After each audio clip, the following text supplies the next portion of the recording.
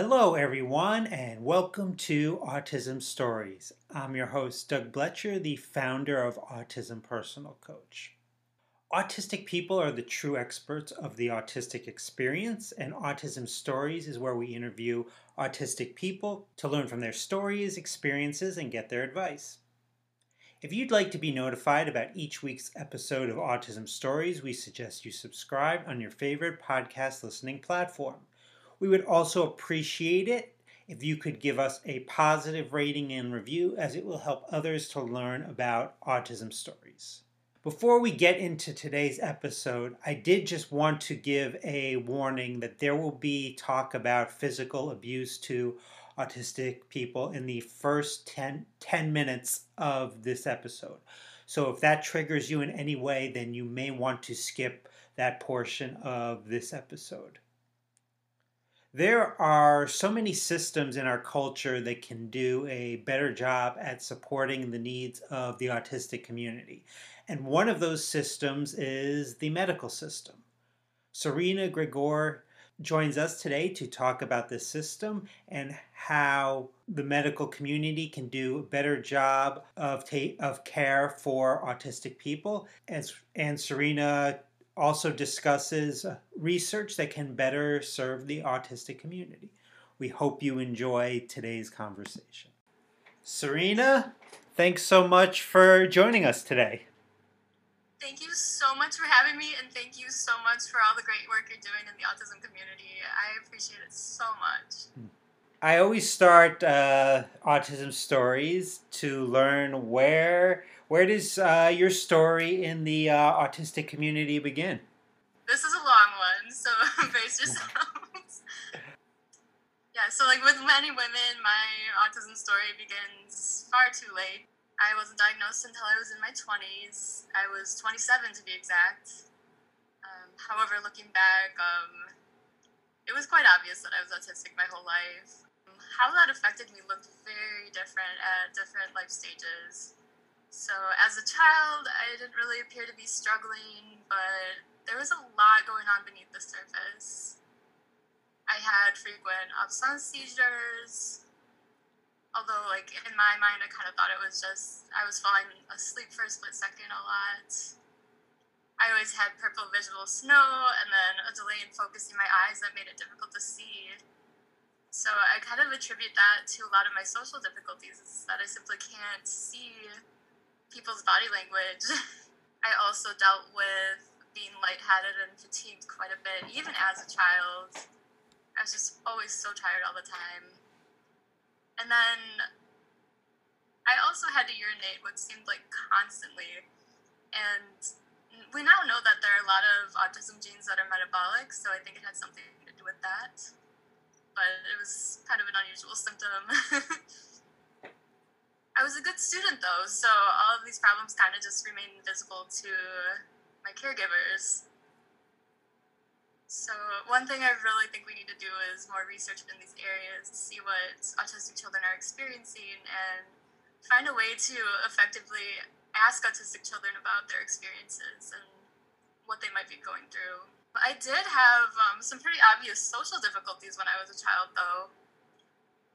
My way of playing with Barbies was dumping the dolls' outfits on the ground and sorting them into categories, like either by color or type of clothing, whatever I felt like doing at that moment. And one of the most difficult things for me was on the playground with pretend play. So, like when kids are playing house, I was just so clueless as far as what I was supposed to do and what was expected of me. The way I coped with that was I would always play the role of the dad so I could just leave for work and then just disappear for the rest of the scenario. It's pretty effective. Another thing was it was just so hard for me to find the energy to be around other children. Even something with as limited social reciprocity as watching TV with a friend, it could just be so overwhelming. I mean, it made me dizzy to turn my head toward my friend during the funny part of a cartoon. And some days, like, even though I was amused by the cartoon, cartoon, I just didn't even have the energy to laugh. I was just always so exhausted. So, there are some days I just couldn't even force it, and like when my friends came to ring the doorbell, I would go in my room and hide from them. I loved my friends, but they just demanded so much more from me socially than I could possibly give to them. And then middle school, it was as awkward for me as it is for anyone else. I did a lot of masking at that point, more so than probably any other time in my life. I was trying really hard to fit in. I was wearing all the same clothes as everyone else, participating in sports I was terrible at, watching TV shows and movies that felt like absolute torture to me, just so I could have something in common with my other classmates. And then I started kind of becoming ashamed of how people perceived my intelligence. They thought I was like too smart. They thought I was intimidating. So this was around the time like I started changing answers to tests so I wasn't so intimidating to my classmates. Like almost nothing I did during that time was for myself. It was just, what do I need to do to blend in, and what do I need to do to be accepted by others? And then at the same time, like my physical symptoms are getting a lot worse. I started having some motor difficulties. I started having memory problems. I started having some chronic pain. And then I even started failing my assignments in earnest. I was just having so much trouble. The most difficult part of my life, though, before receiving my autism diagnosis was adulthood.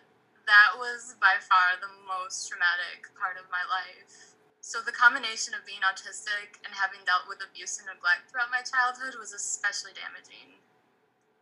Like, not only was I socially naive, I didn't see abuse as anything unusual. In addition, I was visibly disabled by my motor difficulties, which my family dismissed as psychosomatic and expected me to fend for myself anyway. But the combination of all those factors made me incredibly vulnerable. I can't even count the number of times strangers had followed me out of a store and tried to force their way into my car. The authority figures that had been a source of safety during childhood were now just as likely to be predators. The boss from my first summer job said lewd things to me and started stalking me. One of my college professors offered me a ride home just so he could tell me that his wife had cancer and he really needed someone to have sex with. I ended up in a sexually coercive relationship with one of my TAs. I've been sexually assaulted multiple times by acquaintances, at a dorm party with college friends, and one time even by a stranger in an academic library while a librarian watched the whole thing. Her response was to laugh. And my family reacted in a similarly heartless manner to these situations. One time, in response to not reciprocating my roommate's sexual interest in me, he started physically abusing me, attempted to set the kitchen on fire, and spegged my food with something I was allergic to, which resulted in an ER visit. Despite what he did to me in front of my despite admitting what he did to me in front of my grandparents did nothing to help me get out of the situation. Similarly, when I was searching for an affordable place to live, a friend of a friend offered to let me sleep on his couch in exchange for some rent money. Turns out he also expected sexual favors. My health was quite bad at the time, so I didn't have anywhere else to go. I ended up in a women's shelter for several months. My immediate family knew about this, but they did nothing to help. My grandfather even took this as an opportunity to try to steal my debit card information. At that point, not a single corner of this earth felt safe to me, and not a single person that I knew was willing to protect me. I'm not telling this because I want pity, but I am telling this because I want people to know how pervasive this problem is in the autistic community. By the time we turn 18, 1 in 3 autistic girls and 1 in 10 autistic boys will have been sexually abused. For autistic people with an intellectual disability, the likelihood of experiencing sexual violence is 78%, regardless of gender. Of that 78%, half of them will have been victimized 10 times or more. This is not even including other forms of abuse, which autistic people also face at disproportionately high rates. With all that said, my autism diagnosis was literally a lifesaver. It explained to me for the first time that all these things weren't happening to me because I was putting off bad energy. Don't ever tell a person that. I truly believed for a long time that I deserved all the abuse I endured. Thankfully, I was able to learn otherwise, and I was able to learn how to keep myself safer in social settings. I've learned a lot already, but I will always continue to learn and to heal. So, we need to start having several age-appropriate conversations throughout childhood about bodily autonomy and consent, starting at a very young age. A similar conversation at my preschool actually prompted me to tell my mother that my babysitter was hitting me across the face, despite that babysitter telling me not to tell anyone. These conversations do work. We need to teach autistic people social skills that allow them to interact with others safely, how to identify unsafe situations, and how to take action. We should not be teaching autistic people to comply with others' demands. This just groups us for abuse. And finally, the single most important thing a parent can do to keep their child safe is to be emotionally available to them. The presence or absence of a healthy emotional bond with the caregiver impacts every aspect of a person's life, often well into adulthood. Their sense of self-worth, who they deem safe and unsafe, their ability to form secure attachments to others, and even the amount of satisfaction they gain from their achievements. So please validate your child's emotions. Guide them through identifying and processing their emotions. It truly is that important. Well, Serena, thanks for sharing that. You were, talking about caregivers and settings that may not, autistic people may not get the best support in or good support in as well. Certainly, one of those places is when autistic people are receiving medical treatment, and that's something that you haven't gotten the best treatment in the past. So looking back on that, what ways could medical personnel have done a better job in making sure your needs were met to get better medical care? So I think there's still a lot of misconceptions about autism in the medical field that contribute to this bias in care. One major problem for many of us, myself included, has been the amount of pain that we're in is often grossly underestimated by providers. And first of all, autism does create difficulties in communication, so we don't really often communicate pain in a conventional way, if we communicate it at all. And then second of all, so many of us deal with chronic pain, like joint pain, migraines, GI problems, neuropathic pain, that we're just so used to a certain level of pain in our bodies at all times. Because of this, we often become desensitized to anything that's happening to our bodies. And then, in addition to that, our pain is so often dismissed by others that we feel it's not even worth the emotional trauma to try to communicate it. So the point where my own pain was finally taken seriously was when I had a procedure done that everyone could agree on was very painful. I barely had any reaction whatsoever. It was then that my providers started to realize that if I was reacting to that pain with like barely any reaction, that what I was describing when I was in even worse pain must have been especially bad. But before that, they didn't really take it seriously. They thought maybe I was overreacting. So I found that like pain scales using numbers and faces are just completely unreliable. Not only that, even changes in vital signs for autistic people might be unreliable because many of us have autonomic dysfunction. We don't often exhibit the expected vital sign changes in response to pain that non-autistic people do. I think it would be a lot better if healthcare providers asked autistic people to compare their current pain to some well-known painful experience, or at least one that they've had, such as breaking their arm or putting their hand on a hot stove. Just something that's kind of universally understood as painful or not too painful. And then I think it's really important for the healthcare provider to follow up with asking, how did you react to that pain when it happened? I think that gives the provider a better idea of how that autistic person reacts to and communicates pain. And as a general rule, I think when it comes to pain, autistic people tend not to be very theatrical about it. So just because we're not acting like we're in pain or not exhibiting the usual signs doesn't mean that we're not suffering. I think the second issue that many providers face is that they erroneously believe that all autistic people are intellectually disabled. Although there is a higher prevalence of intellectual disability among autistic people, most autistic people are not intellectually disabled.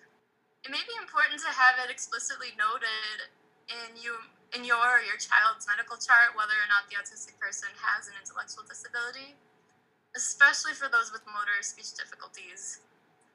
It's just all too often that a motor or speech difficulty leads someone to incorrectly assume that someone's intellectually disabled. So if you or someone you care for does struggle with communicating at doctor appointments, I found it really helpful to send a MyChart message to my doctor ahead of the appointment date, just outlining what I want to discuss. That way I don't really miss anything. And in case of an emergency, I think having some sort of written instruction for a provider in your wallet or saved on your phone can be really helpful, especially with the visitor restrictions in place due to COVID.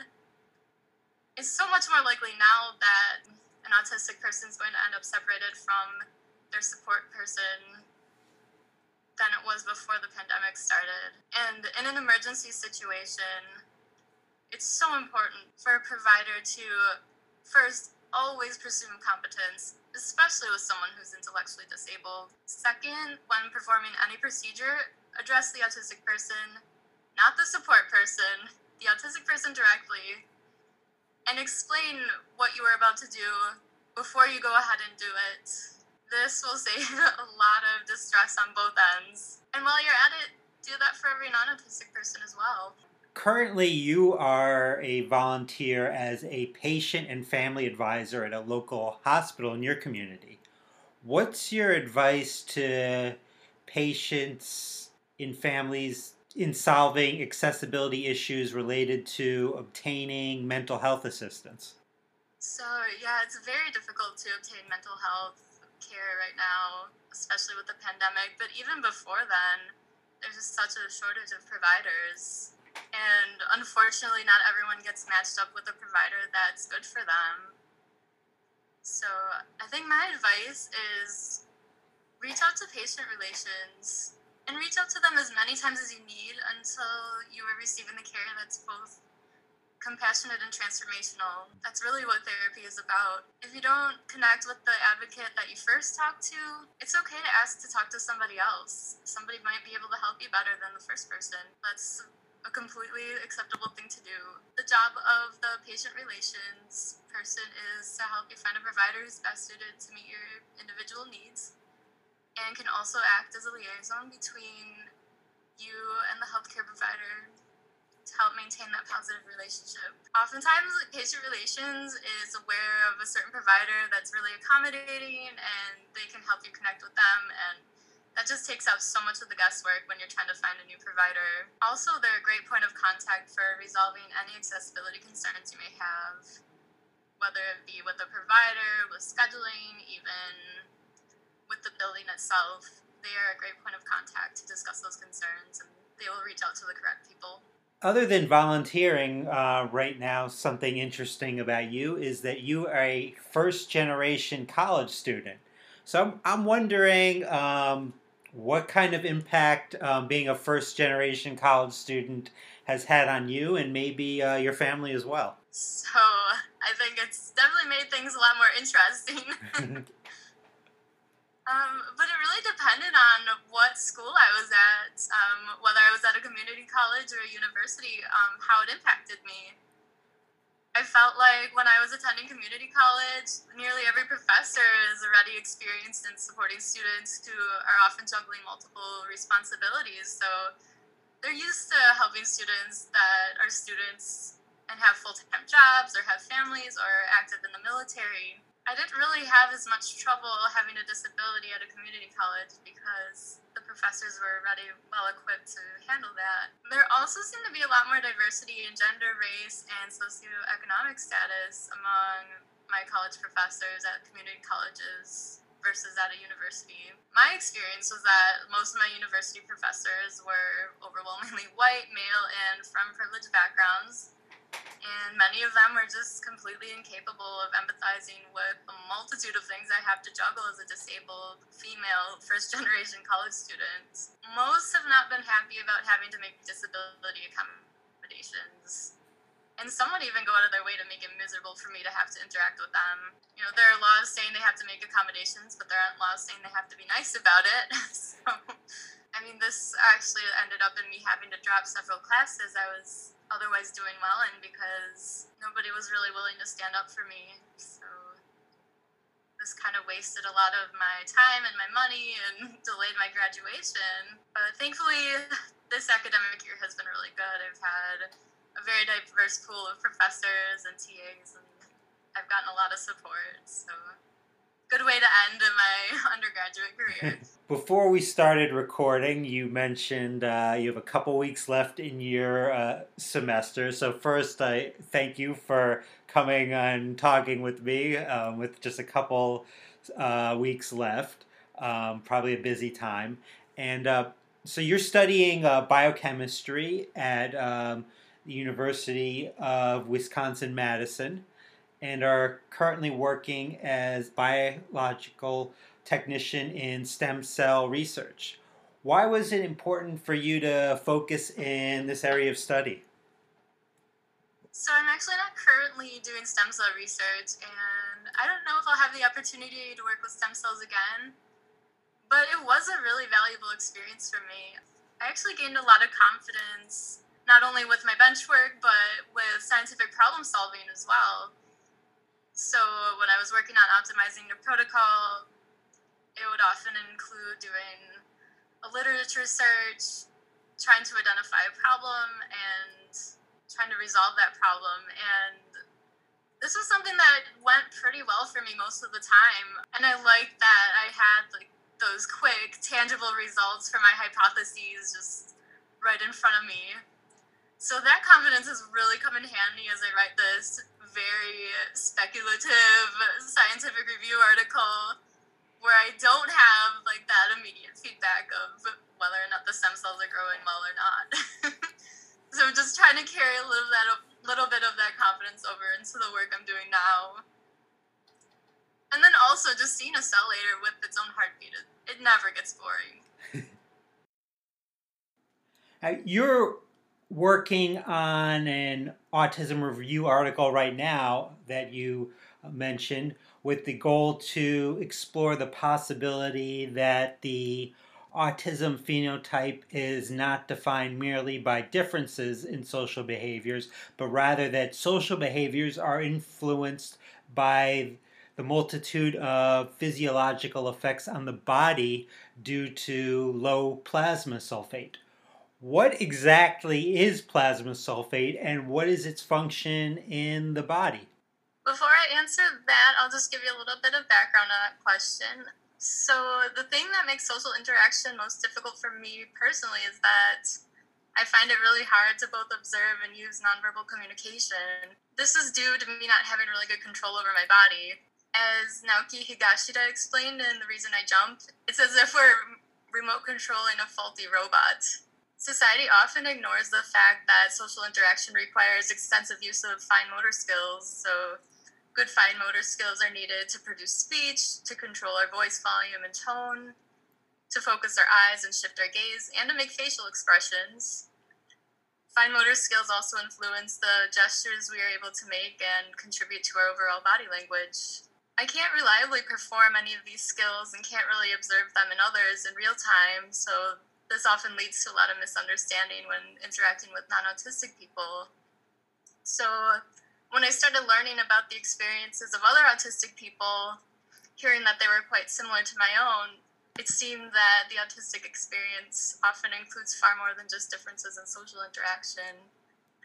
So then, when I learned about sulfate levels in autism, it fit the idea that autism often affects the whole body, not just the brain. So sulfate is an ion that plays many important roles in the body. It is the building block of many chemical messengers, which direct our growth and development. It helps us build strong joints and bones, and it helps regulate many hormones and other chemicals within our bodies. Sulfate also helps us process what we bring into our bodies from the external environment, such as bacteria and viruses, the food we eat, and even the medications we take. What do we know at this point in terms of how low sulfate levels may affect autistic folks? We don't really know a lot at this point. All that we really know so far is that in the few studies that have looked at sulfate in autism, most autistic individuals, sometimes as many as 92%, have very low levels of sulfate in their blood. So looking at sulfate levels in autism is important for many reasons. The first and most important is that sulfate helps build several molecules that help regulate brain growth. Autism has been associated with differences in brain development, but so far we don't really know what's causing that. It's possible that low sulfate levels may influence those differences. Sulfate likely also has an important role in balancing the activity of neurotransmitters, the chemical signals that neurons use to relay signals. Autistic people think differently and experience the world differently than non-autistic people, and differences in neurotransmitter levels could probably explain why that is. Sulfate forms conjugates with many neurotransmitters in our blood, including dopamine, serotonin, and norepinephrine, the same neurotransmitters that antidepressant medications work to enhance. However, there's currently very little information about what effects sulfate has on these neurotransmitters.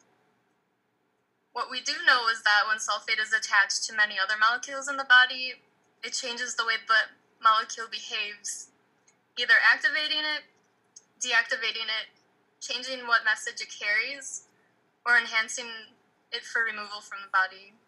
It is possible that sulfate conjugation is helping maintain just the right amount of neurotransmitter activity in our bodies.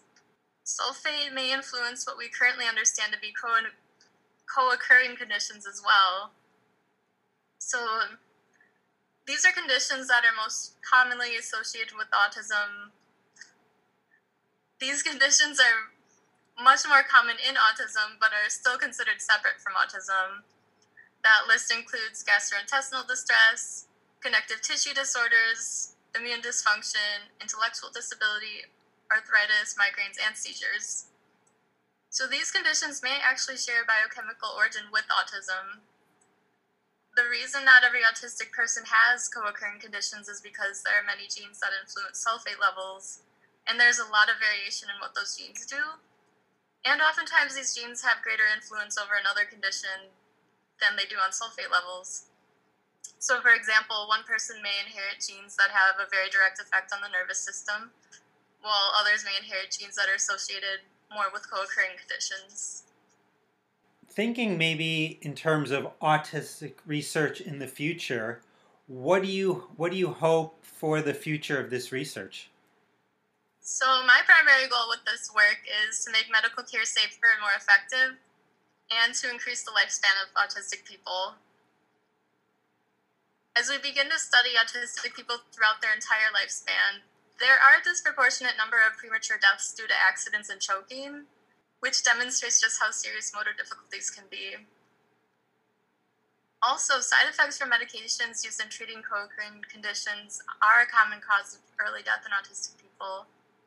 I'm pretty interested in figuring out why this is happening so we can make necessary medical interventions safer for us.